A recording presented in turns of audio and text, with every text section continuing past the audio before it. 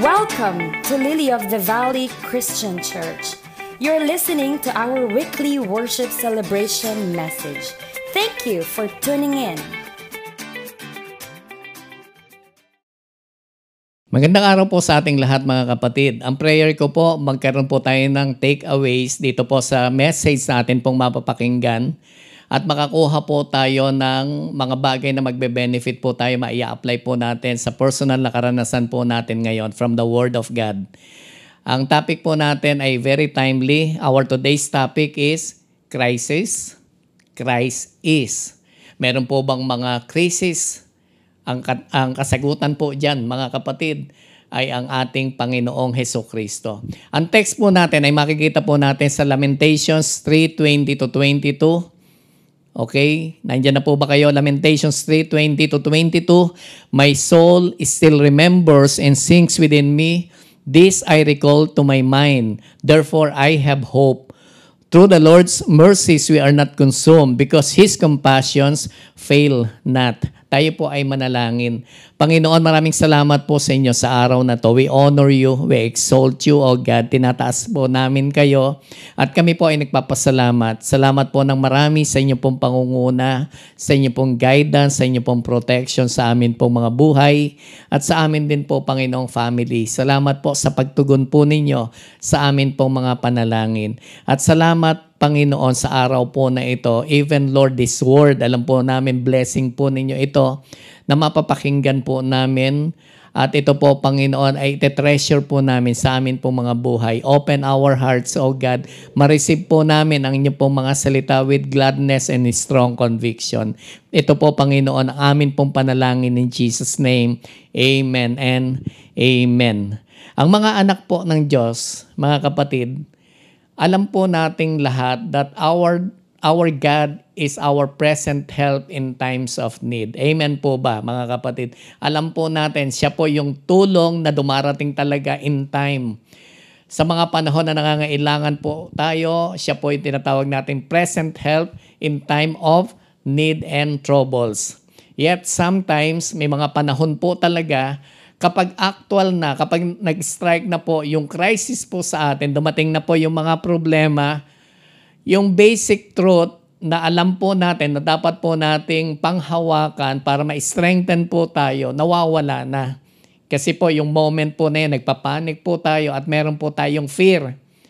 Ito pong message po na to is to remind us, mga kapatid, na yung fundamental truths that you need to remember, nandito lang po yon in times of crisis. Kaya po pag-aaralan po natin, ano po ba itong mga fundamental truths na ito that we should remember kapag tayo po ay nahaharap or during na tayo po ay nakaka-experience sa mga problema, trials, testing, and crisis. Ang number 1 po natin ay the need to face reality. That's one thing we should remember, mga kapatid, na kailangan po natin harapin yung reality. Meron daw po mga tao, pag tinanong mo sila, what is crisis? Paki-define mo nga, what is crisis? Ang sabi daw po ng marami, ang meaning sa akin ng crisis, forget about all things. Forget about the whole thing. So para po sa kanila, ang crisis, kalimutan po yan. So ibig sabihin po, meron po mga denial. Pagka ganito po, mga kapatid, ang meaning ng crisis, nasa panganib po tayo, nasa danger side po tayo, mga kapatid. Alam po ninyo, if you are wise, the first responsibility of a wise person is to define what is crisis. Dapat po ma-define po natin kung ano po ang ibig sabihin po nitong crisis po na ito. Naging curious po tuloy ako, mga kapatid, na ito po ay tingnan at makita ko po ano ang ibig sabihin talaga ng crisis. Ang plural po niyan ay crisis. At ang ibig sabihin, ito po ay isang event or period that will lead or may lead to an unstable and dangerous situation affecting an individual, group, or all of society. So, iyan po ang ibig sabihin. Dangerous situation. Pwedeng ma-lead yung karanasan mo ngayon, yung mga sitwasyon na nakikita natin maglilid sa isang mapanganib na sitwasyon.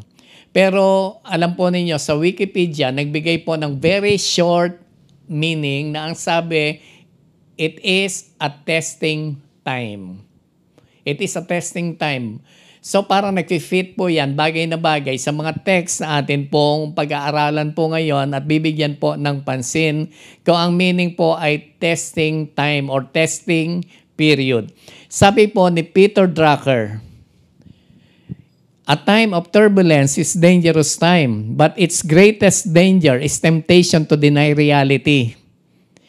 Madalas po nating marinig yung turbulence sa mga mahilig po mag-travel. Yung madalas po sumakay po ng eroplano. Pag meron pong turbulence, ito po yung maalog ang eroplano. Nakakatakot po yan. Tapos minsan parang bumababa, parang bumabaksak, parang napapadaan ka sa malalaking lubak. So yan po ang ma-experience po ninyo habang nakasakay po kayo sa loob po ng eroplano.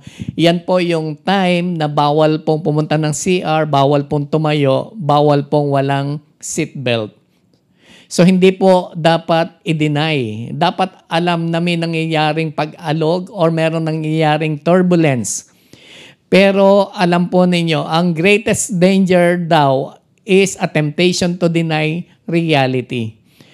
So dapat wala pong denial kung ano man pong circumstances, ano man pong situation na mapanganib ang atin pong nararanasan.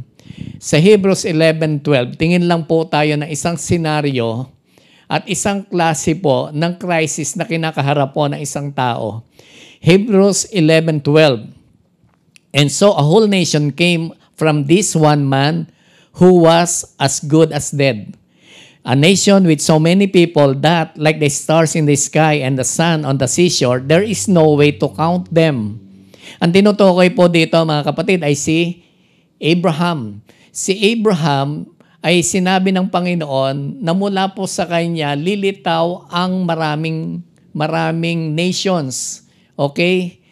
So from this one man, lalabas po at magkakaroon po ng maraming tao. Pero wala naman po siyang anak. At ito po, mga kapatid, ang kinakaharap po niyang problema. Kinakaharap po niyang crisis, yung pong kanyang age. Dahil po sa kanya pong edad, imposible na po na maging productive, imposible maging fruitful ang kanya pong buhay. Dahil po dyan, meron pong pag-aalala at dinescribe din po, mga kapatid, kung ano ang kanya pong kalagayan. He is good as dead.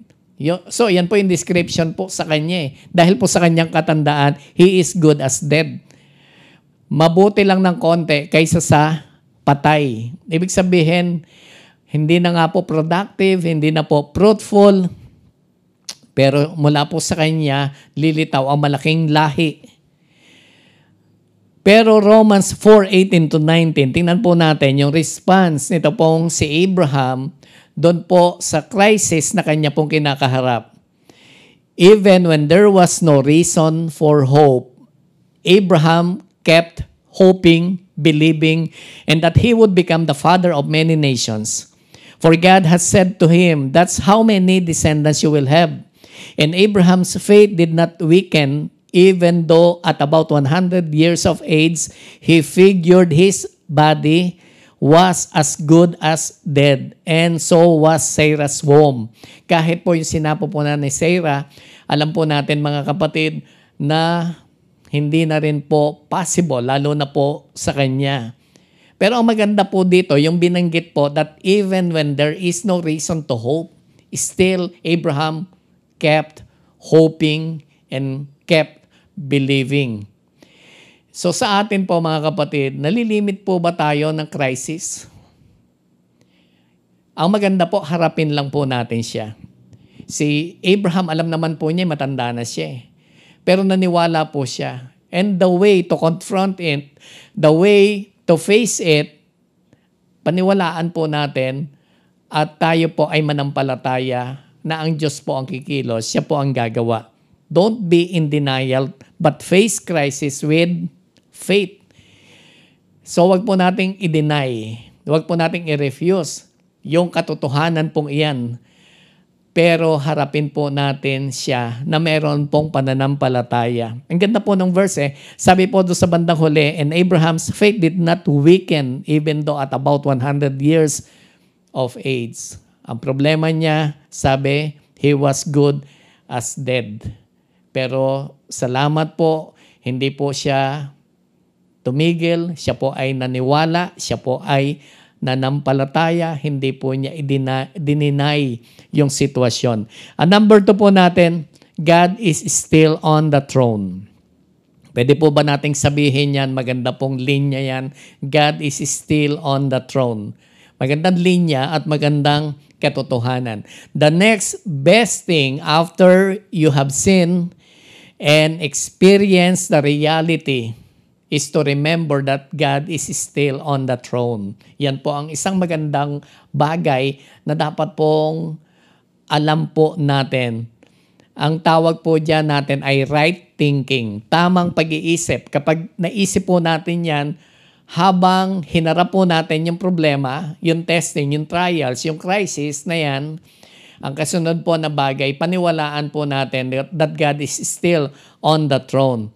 When you are in trouble, karamihan po ng mga tao, meron po tayong feeling na tayo po ay nasaktan.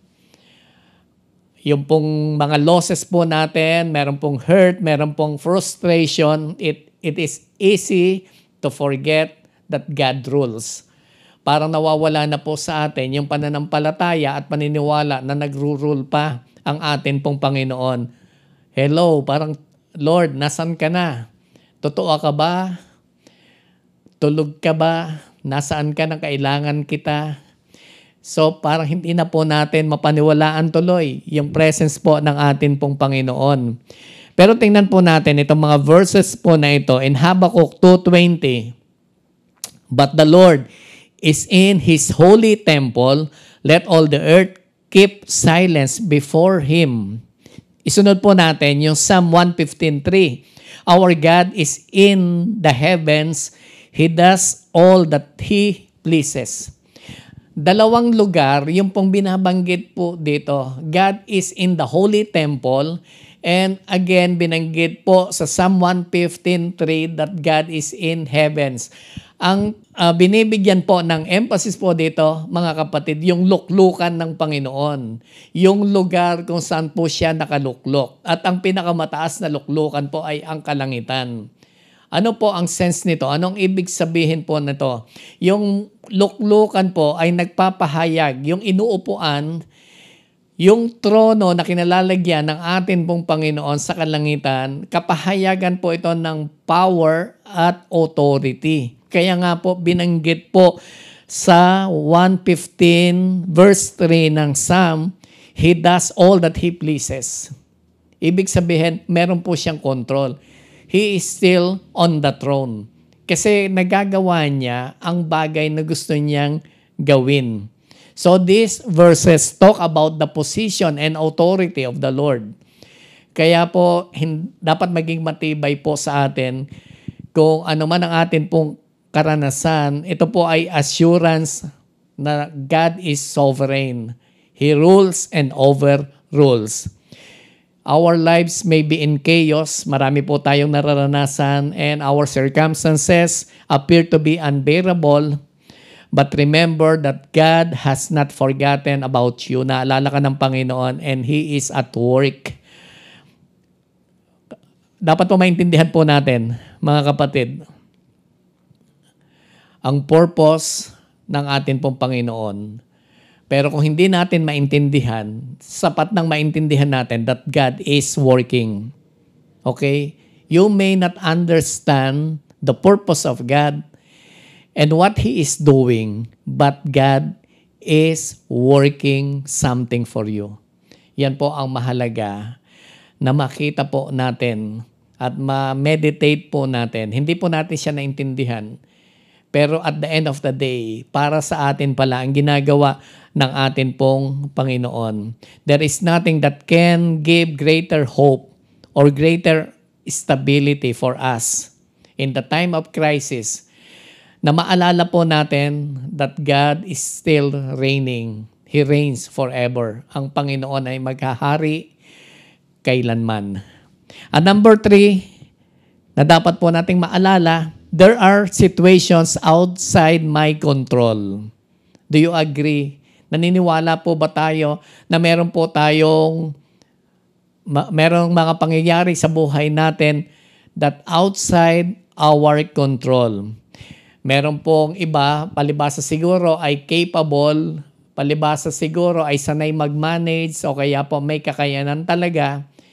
Gusto po nila na i-control ang lahat ng bagay. Pero tanggapin po natin, i-admit po natin, makaka-encounter po tayo ng mga situations outside our control. May darating pong problema ngayon and that problem cannot be fixed that day.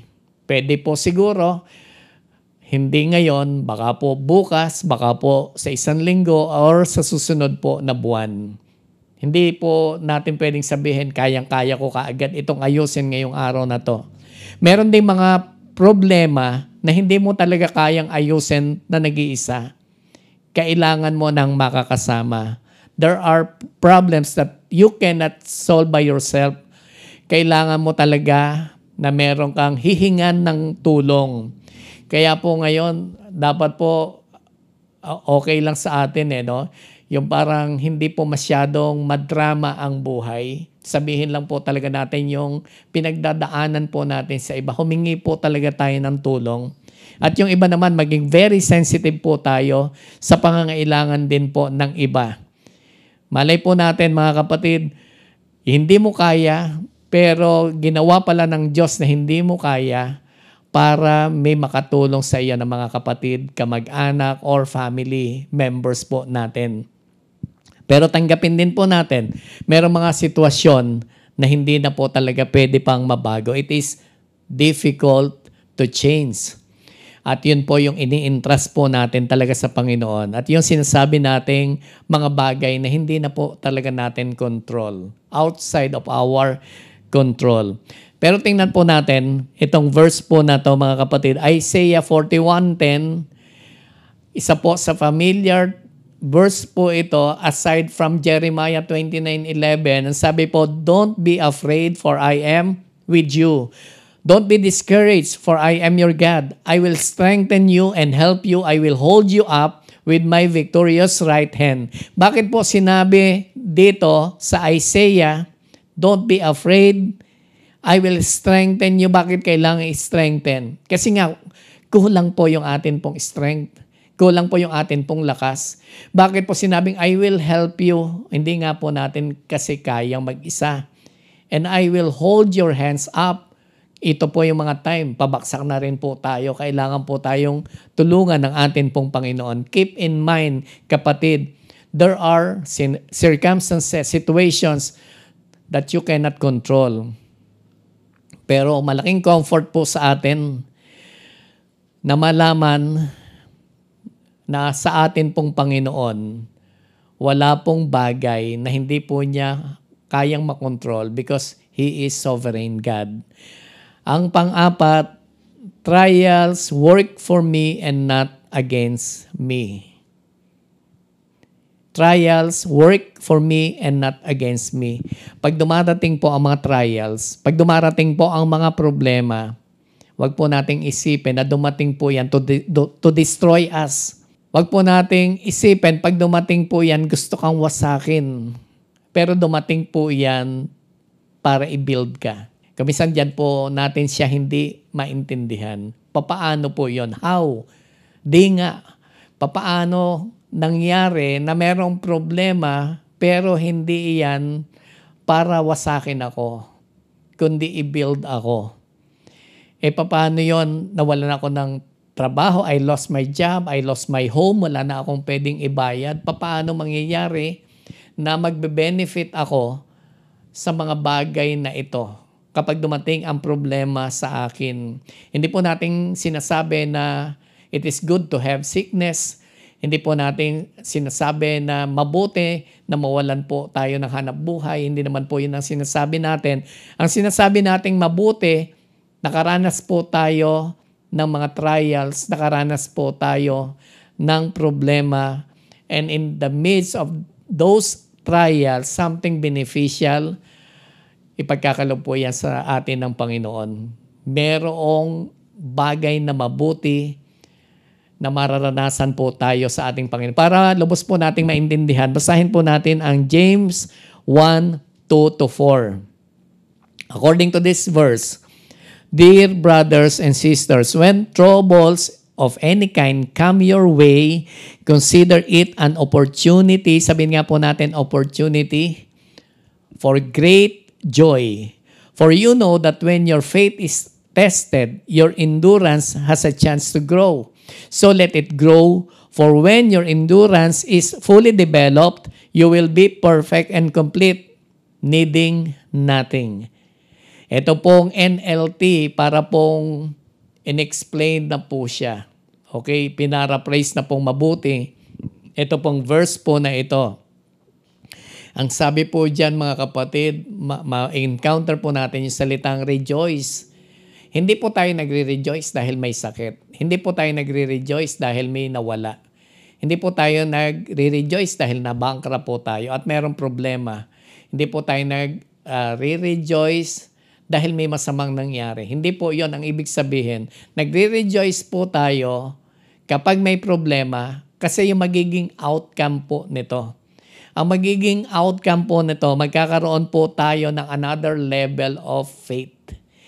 Magkakaroon po tayo ng another level of maturity in the Lord. Speaking of losses, sino na po sa atin nawala ng 500 pesos? Grabe, magmumukmuk tayo pag nawalan tayo ng 500 pesos. Bakit? Sobrang halaga po yan ngayon. Hirap kumita po ngayon. Okay? Pero subukan po ninyo mga kapatid na nawalan ka ulit. Parang napagtagumpayan mo na yung una. So parang napapapiti ka na lang, sayang saan ko kaya na ilagay. Pero hindi na po masyado yung agony, hindi na po masyado po yung pag-iyak. Nasanay na po tayo, naka-step forward na po tayo, another level of maturity. Lumago na po tayo sa bagay po na yan.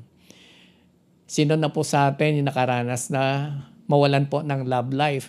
Diba, hindi ka makakain, hindi ka makatulog, at marami pang iba na karanasan. Siguro po, nakaka-relate. Sabihin mo doon sa katabi mo, nakaka-relate ka ba? So, yan po yung nawalan po ng love life. Pero, alam po ninyo, pag meron pong another problem na na-encounter ka, kasi nasaktan ka na . Ibig sabihin, pwedeng, kung natutunan po natin ang lesson, pwede po tayong nag-grow spiritually. Nagkaroon po tayo ng maturity at hindi po yung ganyang klaseng mga problema magpapabaksak sa atin. Yun po yung sinasabi po natin na yung crisis po na yan, it works for us and not against us. We should remember that, mga kapatid. Ang next natin ay my greatest concern must be to honor God. Maganda po ito mga kapatid. Isang bagay na dapat po nating isipin. Pang number 5 po ito. My greatest concern must be to honor God. Alam po ninyo, ang pangkaraniwan po ngayon, ang greatest concern ng marami ay immediate deliverance. Gusto po natin talaga makaalis kaagad sa suffering and difficulties. At yung remedy po na yan na prescribe, gusto po nating magawa po kaagad as long as it makes life easier for us. At kahit po, regardless kung ito po ay makakapagbigay ng papuri sa Panginoon o hindi. Pero ang greatest concern po dapat po ng individual, tayo po ng mga anak ng Diyos, ano man po ang nararanasan po nating problema, dapat po nabibigyan ng honor, nabibigyan po ng karangalan ang atin pong Panginoon. Ang tawag po dyan ay right thinking or doing the right thing. Dapat po alam po natin ang mabuti na dapat pong gawin. Isa po sa kilala po ninyo na nag-suffer po ng husto in the Bible. Guess who? Sino po siya? Si Job. Si Job po, mga kapatid, sobrang suffering. And one time, lumapit po yung kanyang wife at ang sabi ng wife sa kanya, i-curse mo na, isumpa mo na ang iyong Diyos. Pero instead, sabi po niya, at tatanggapin lang ba natin ay mabuti? And in verse 15, chapter 13, ito po yung sabi po ni Job, though he slay me, yet will I trust in him. Even so, I will defend my own ways before him. Ang sabi po niya, mukhang pinapatay ako ni Lord, but I will trust on him. Magtitiwala pa rin ako sa kanya. Even so, I will defend my own ways before him. Sabi niya, makikipag-argue ako sa Panginoon. Wala pong problema, mga kapatid, na tayo po makipag-usap sa Panginoon at sabihin po natin sa Kanya yung sentiments po natin. But at the end of the day, dapat po mabigyan po siya ng glory. At dahil po dito na please ang Lord sa buhay po at sa attitude nito pong si Job, ni-acknowledge po ng Panginoon yung kanya pong galaw, yung kanya pong action. Sabi po niya kasi, the Lord has given and the Lord has taken away. So napaka-tama ng attitude po niya, and he worship and bless the name of God in his suffering. Meron pa pong isa, mga kapatid, na makikita po tayo na isang karanasan sa Philemon 1:6. Ang sabi, I am praying that you will put into action the generosity that comes from your faith as you understand and experience all the good things we have in Christ. Ang pinaka-context po nito, mga kapatid, ito po ay sulat po ni Paul kay Philemon. Ang issue po dito ay si Onesimus. Si Onesimus po kasi, masuwayin po yan at hindi po sumama one time sa kanilang missionary journey. At mukhang ayaw po ni Philemon na siya po ay pabalikin. Pero nakiusap po, ito pong si Paul sa kanya.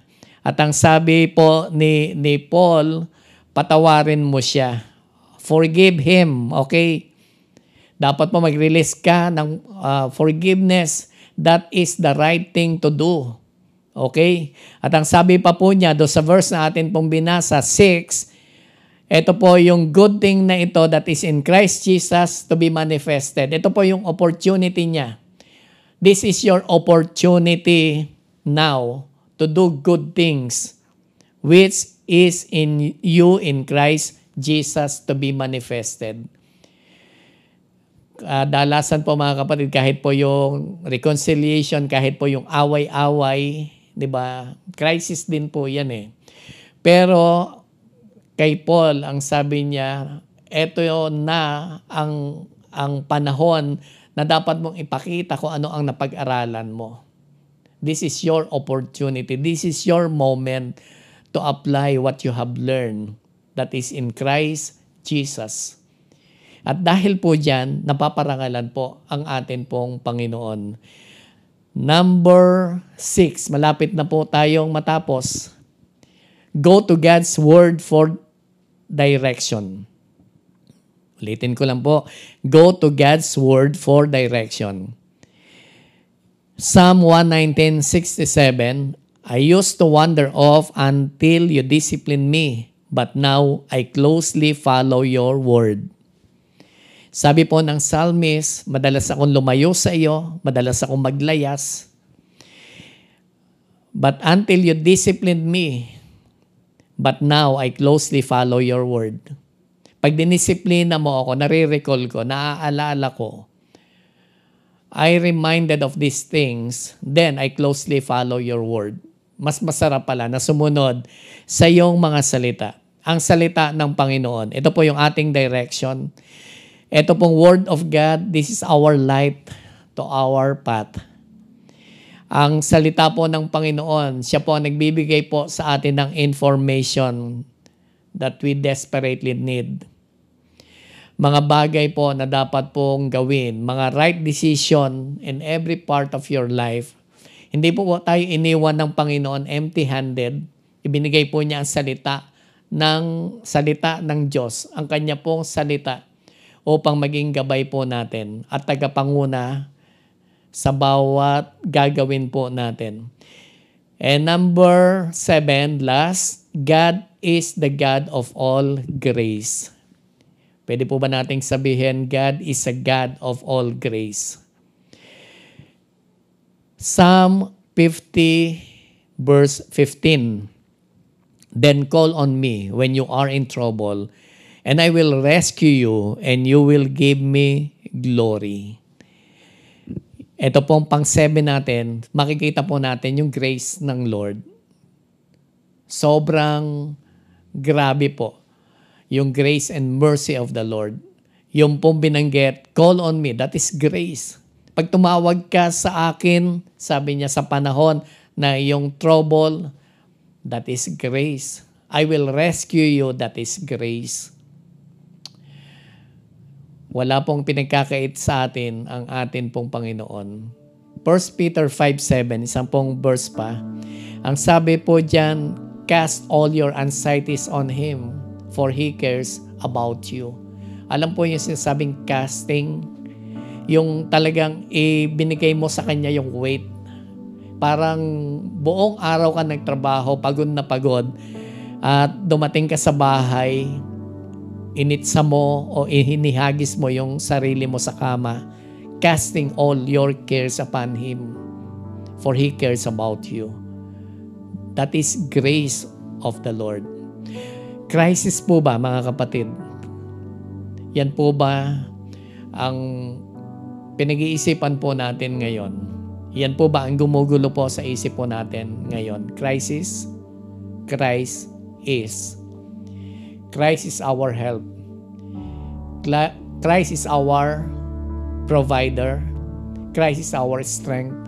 And Christ is our hope. Sabi po doon sa verse, mga kapatid, ang ganda po ng talata na atin pong pangunahing talata sa araw po na ito. Lamentations 3:20 to 22. My soul still remembers and sings within me. Kaya nga po sabi natin, remember this, remember this. Ang mahalaga po, i-recall po natin, mag-sing po sa atin pong mga buhay ang katotohanan pong ito. This I recall to my mind. Nabalikan po niya ang mga ginagawa ng Panginoon. Therefore, I have hope. Meron akong pag-asa. Through the Lord's mercies, we are not consumed because His compassion fail not.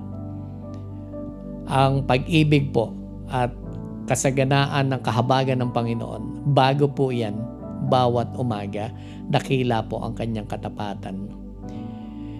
Ano po ba ang kinakaharap po nating krisis ngayon, mga kapatid? Iba-iba po siguro. Although, iisa po yung nakikita po nating kalagayan, pero in different avenues, palagay ko meron pong iba-iba po tayong concern sa panahon pong ito. Ilapit lang po natin sa Panginoon. Wala pong denial. Alam po natin, ito talaga yung karanasan natin. But keep believing, keep on trusting. Maniwala po tayo. May gagawin ng Panginoon at kikilos po siya sa atin pong buhay. Tayo po ay manalangin, mga kapatid. Salamat po ng marami, Panginoon, sa inyo pong salita. Salamat, alam ko po, ginawa po ninyo itong pagpapala sa buhay po ng bawat isa.